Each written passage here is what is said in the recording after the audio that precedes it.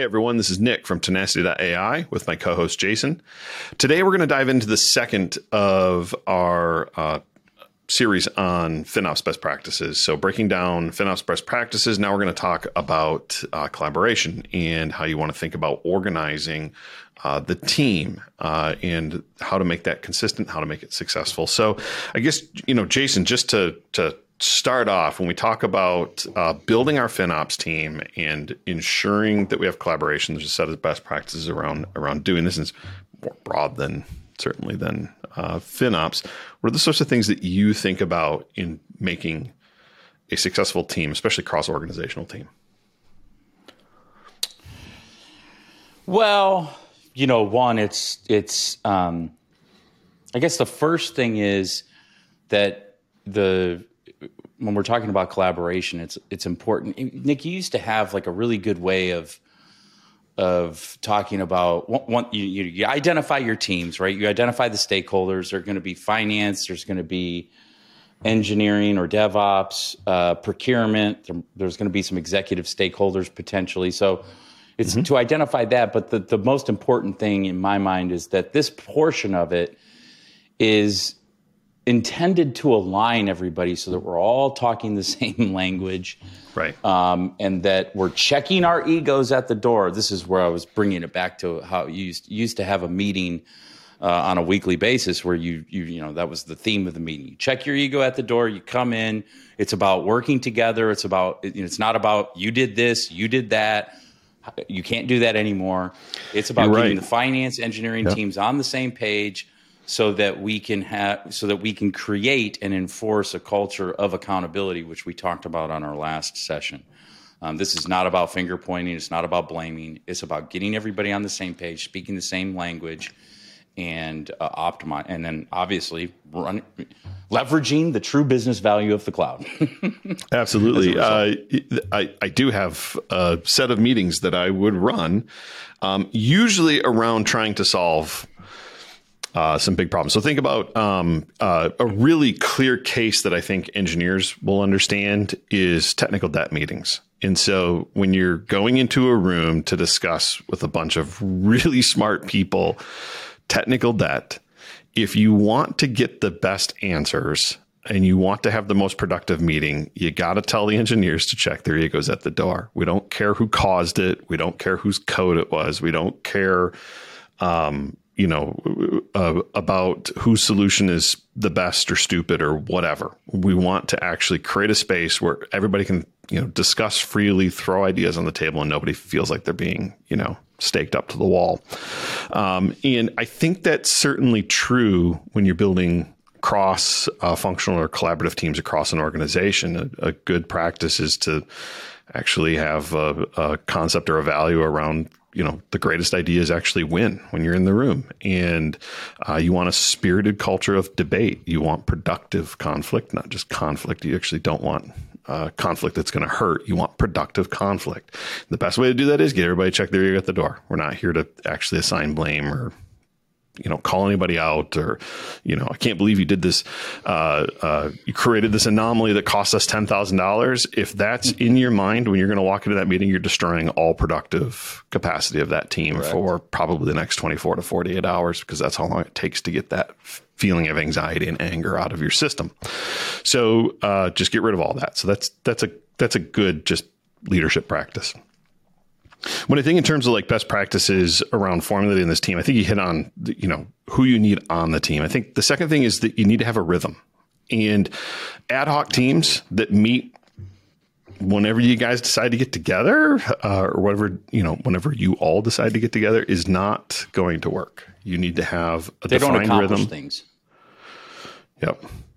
You need to have a defined rhythm. It needs to have a frequency. It needs to have an agenda. It needs to have expected outcomes for every single meeting.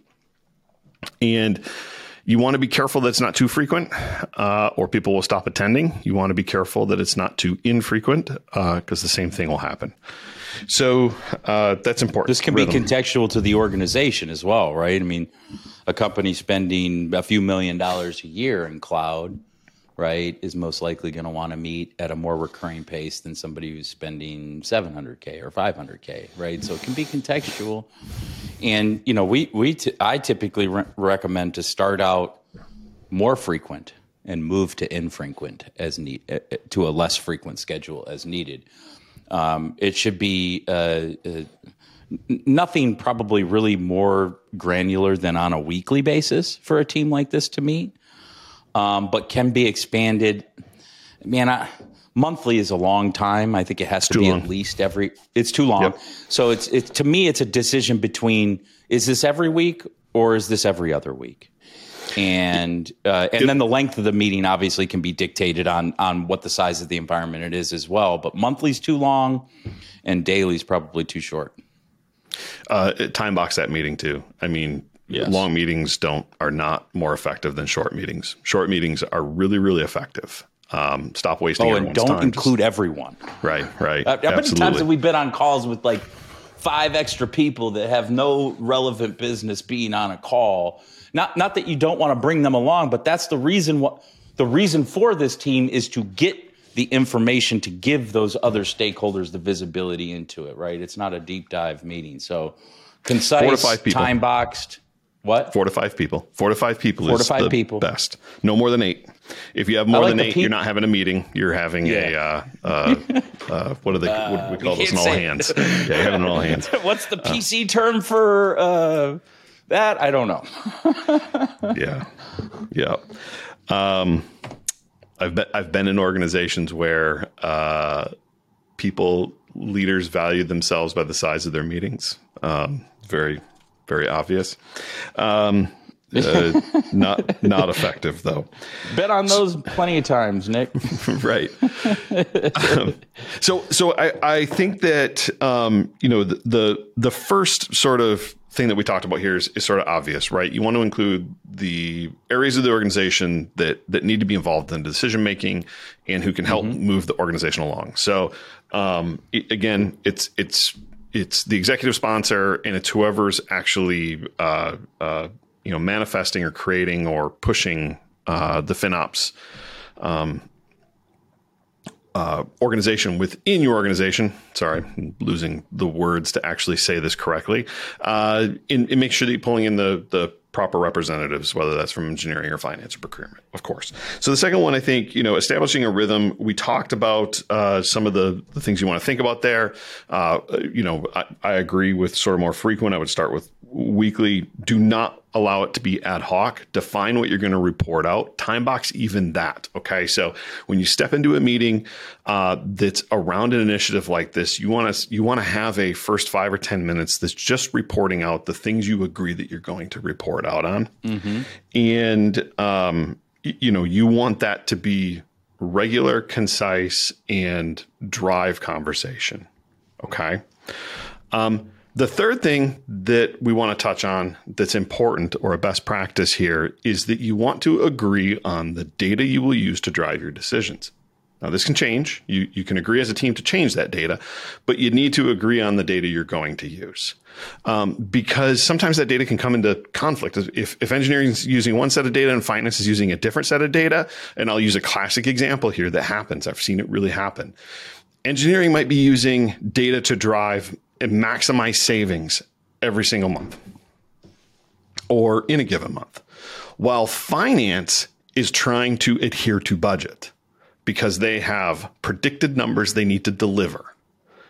Those two things are at odds. So you need to agree on the data that you're going to use in order to drive decisions. And that's one simple example. So as a team, you're going to look for those and build those metrics. We'll talk about metrics in another episode that you may want to use or you may want to report on. But the point here is the best practices agree on the data you're going to use to drive those decisions. Absolutely. I mean, I don't know if I could put it any better than that, Nick. I mean,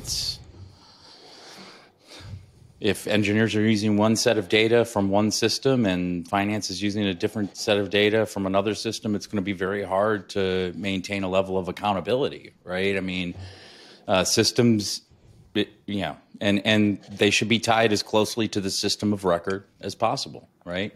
And in the provider's cases, this is often a point of contention. The system of record is not what you see in the console, as for example, like AWS. The system of record is the cost and usage report, which is where all the billing is. So it's important to keep the data set that you're going to use as close to the system of record as possible. And if they're different, it's going to be very difficult to maintain accountability and collaboration across the team. Awesome. Okay, I think we wrap it on that note, because I think we've summed it up and hit on the best practices around collaboration. If you have any questions or you have any comments on this episode, or simply want to ask a question for a future episode, head out to Reddit, to our subreddit /r/cloud cost optimization. Also hit us up on tenacity.ai. You can download the cloud cost optimization handbook, or book a demo on the platform. Appreciate you all tuning in. See you next time.